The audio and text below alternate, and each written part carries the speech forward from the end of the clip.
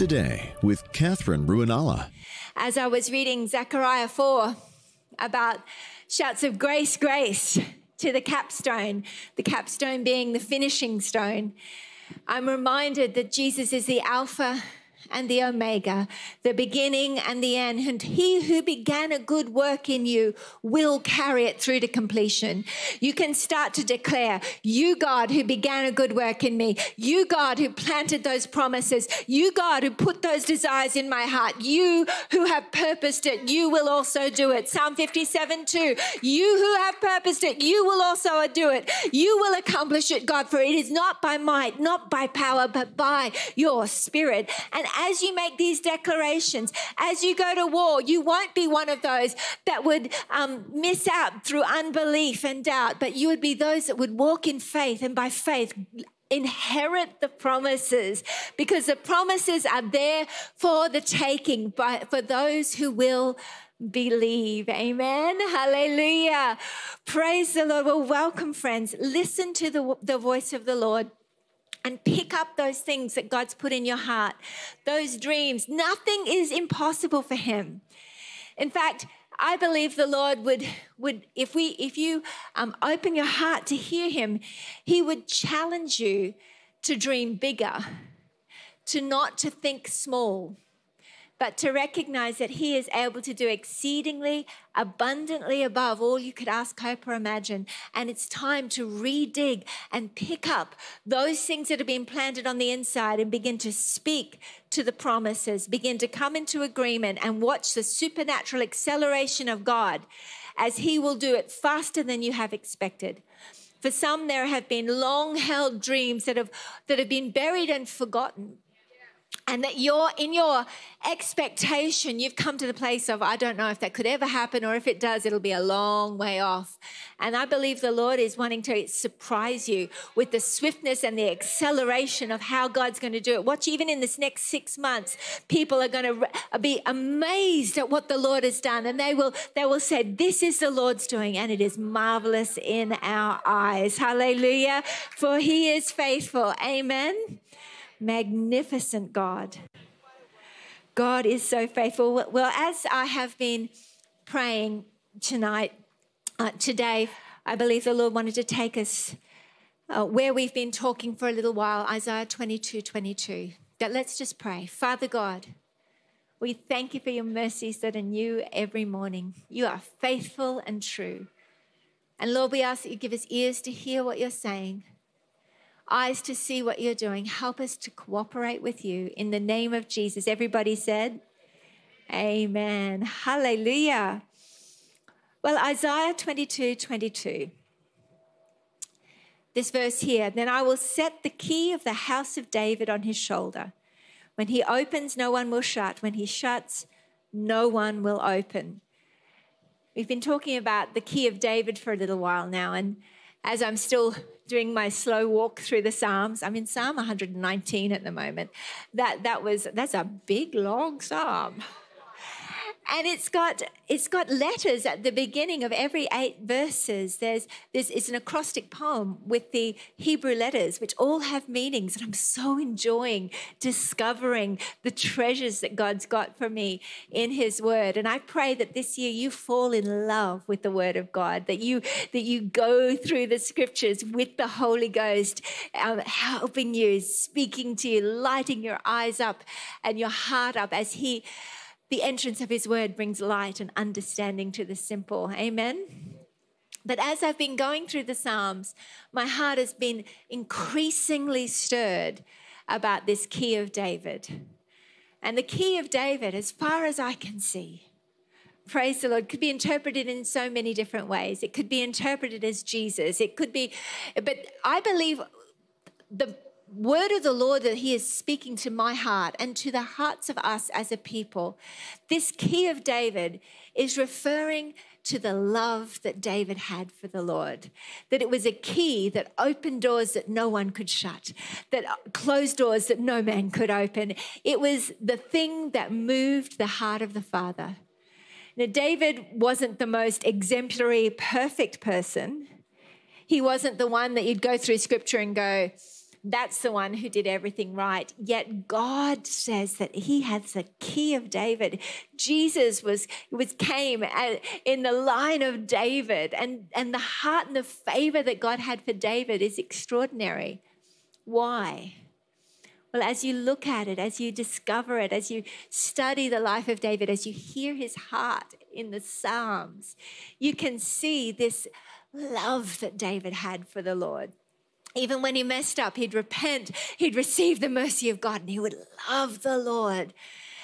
When Jesus was asked, what's the greatest commandment? He said, love the Lord your God with all your heart, with all your soul, and with all your mind. And love your neighbor as yourself. The first greatest commandment is to love him. And then the second is like it, to love your neighbor as yourself.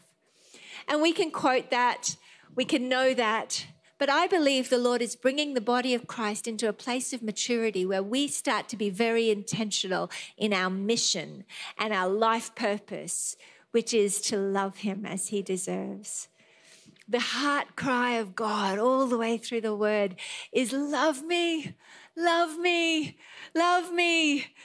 And he longs for us to love him, not out of obligation, not out of striving, but because we have discovered him. He wants to reveal himself to us.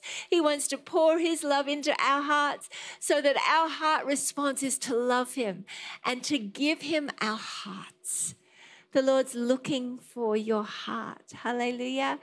And he longs for you to recognize that the pinnacle of success for a life is that you love him well, that he would be loved, that your life would love him, that you would love him with all your heart, with all your time, with all your mind, with all your soul, with all your passion, with all your strength, that you would love him, that everything you do it as unto the Lord, as an act of love for him, that when you bless someone else, you do it as an act of love to him. For he says, as much as you've done it to the least of these, my brethren, you've done it to me.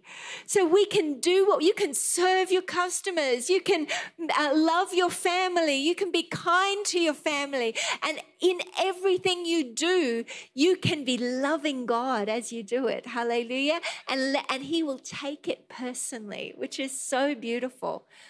And as we move beyond a head knowledge of the heart desire of God to be loved, I believe we're going to step into a realm of supernatural faith that will ask with a supernatural confidence, a holy confidence that whatever we ask we'll receive.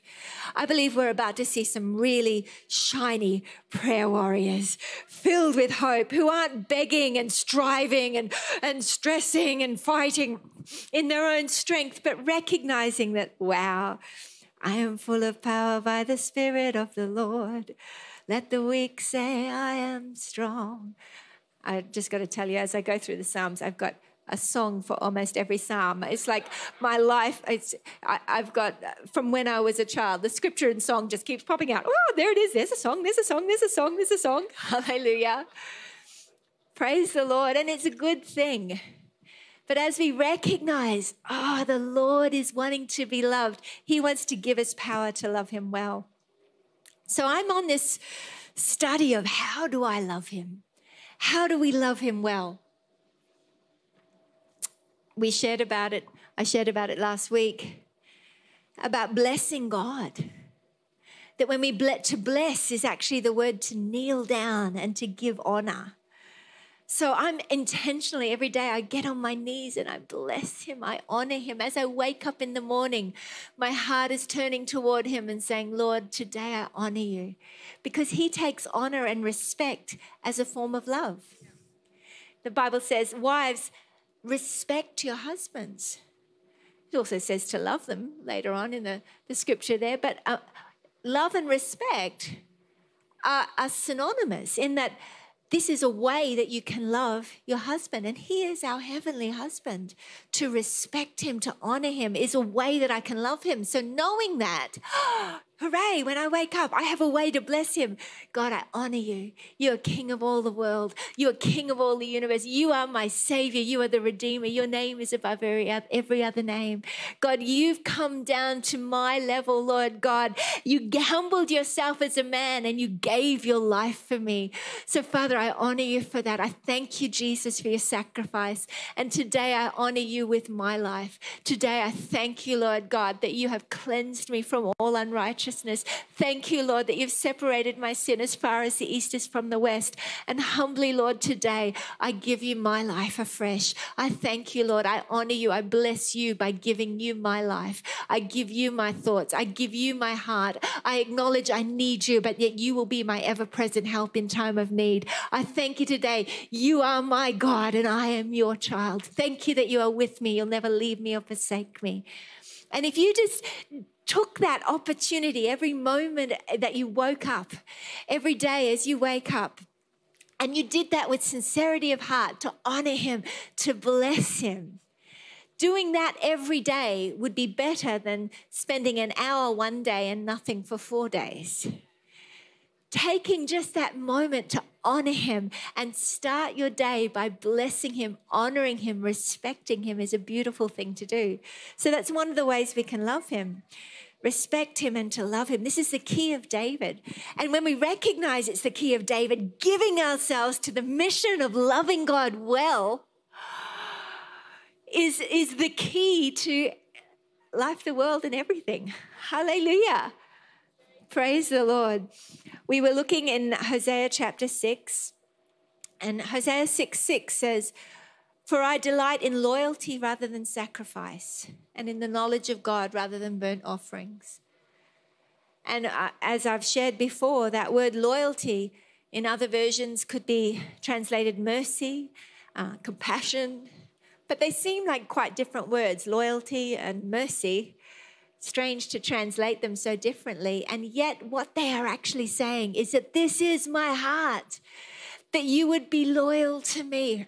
This is what I long for, more than your sacrifice, more than what you can do for me. If you will give me your loyalty, if you'll give me your heart. For he says before here, your loyalty is like the morning cloud and like the dew which goes away early.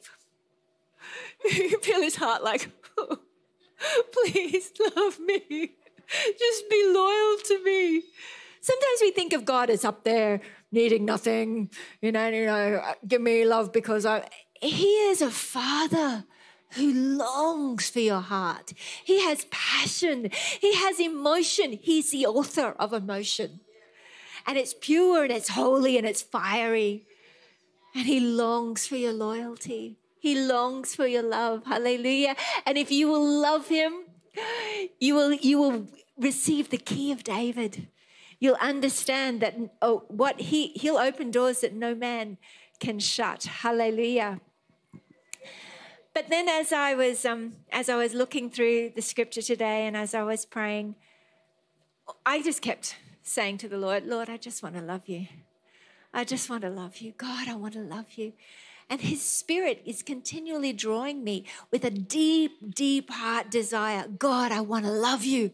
I want to love you well. We've had 20 plus years of receiving revelation of the Father's heart for us. And we need more of that. We need that unendingly. He wants to fill us to overflowing with all the fullness of God. He wants to continually give us revelation of the height and the depth and the width and the breadth. We'll never get over it or move past it because he continually wants to pour in more than you can physically, spiritually, or emotionally handle. But in receiving, God is bringing us to a place of maturity where he says, now unto him who is able to do exceedingly abundantly above. This is where the key of David comes in, because those who have been loved by him begin to rise up and return their love to him. Hallelujah. And as a result, a holy confidence comes in, a holy fire comes where we begin to pray and decree as ones who know they are loved and have given themselves to loving him back. And nothing will be impossible for these ones. Hallelujah. You can turn with me, if you would, to 1 Samuel chapter 15. And it's another 22 verse, interestingly. 1 Samuel 15:22. Before I turned here this morning, I was singing the old Keith Green song, "To obey is better than sacrifice." And you know that we've just read that I desire loyalty rather than sacrifice. I desire mercy rather than sacrifice. But he says here in verse 22, "Has the Lord as much delight in burnt offerings and sacrifices as in obeying the voice of the Lord? Behold, to obey is better than sacrifice, and to heed than the fat of rams." Sometimes we hear a word like this and we go, "Oh, yeah, that's right, I have to obey. I know that, everybody knows that." But I look at it and I think, this is another opportunity to love God. I can love him by obeying him, by asking him, "Teach me your ways, show me your paths. It's my privilege, God. How can I obey you?" I said something the other day. I was with family and I said something that embarrassed Tom. Now, he didn't say anything about it until later that night. And when he told me, he never, ever normally gets upset about anything. And he didn't really get upset about this, but he just mentioned it because I asked him, if ever I do something, make sure you mention it. I didn't even realize I'd done it. But when he mentioned it, my heart went, "Oh, I'm so sorry. Yes, that was dishonoring. I shouldn't have said that. That was not my intention, but I can see how that was dishonoring. Forgive me." But after that, I was like, "Yes, God, because my heart desire is that I would love you well. And by honoring my husband, I'm loving you well. By loving other people, I'm loving you well. So forgive me, Lord." And when we learn how to be quick and humble, when we recognize we've done the wrong thing and correct it, then we get excited because we're learning and we're growing how in our mission and our heart desire to love him well. God is looking for us to love each other well, to love one another, to minister to one another well, and to obey his word, to listen to his voice. When the Holy Spirit prompts you and says, "I don't like that, I don't feel comfortable, that's not good, that's not edifying, that's not holy," and you yield and you say, "Yes, Lord," and you stop it. You're obeying God. You are loving God by obeying. When he reminds you of the scripture and you quickly repent, or you quickly, "Yes, God," you hear his voice and you obey, or you hear him prompt you to do something and you do what you see him prompting you to do. Obedience is better than sacrifice, and obedience always brings blessing. Hallelujah. When we obey, we see the blessing of God come. Hallelujah. And the faster you are moving in the Spirit, the quicker your obedience needs to become. Because if you're traveling at a slow speed and you break a road rule, you're probably not going to kill anybody. If you're just in a car park and you don't indicate or something, you might ding something, but you're not going to have a terrible accident. But if you're going 100 kilometers an hour on the freeway and you disobey a road rule, you could cause your own death and everybody else around you. And God is looking, and his desire is that we would be accelerated, but that we would also learn obedience so that we can be safe in the places of influence that he wants to bring us into. Hallelujah. And with the gifts and the things that he wants to release, I believe we're about to see signs and wonders and miracles beyond what we've ever seen before. Hallelujah. And yet God is wanting to help us grow in our character, that we would become sweeter, more humble, more tender, quicker to repent, quicker to recognize, quick to learn. Hallelujah. As it's been prophesied, wisdom is being downloaded. Ask for wisdom and he's going to give you double portion of wisdom.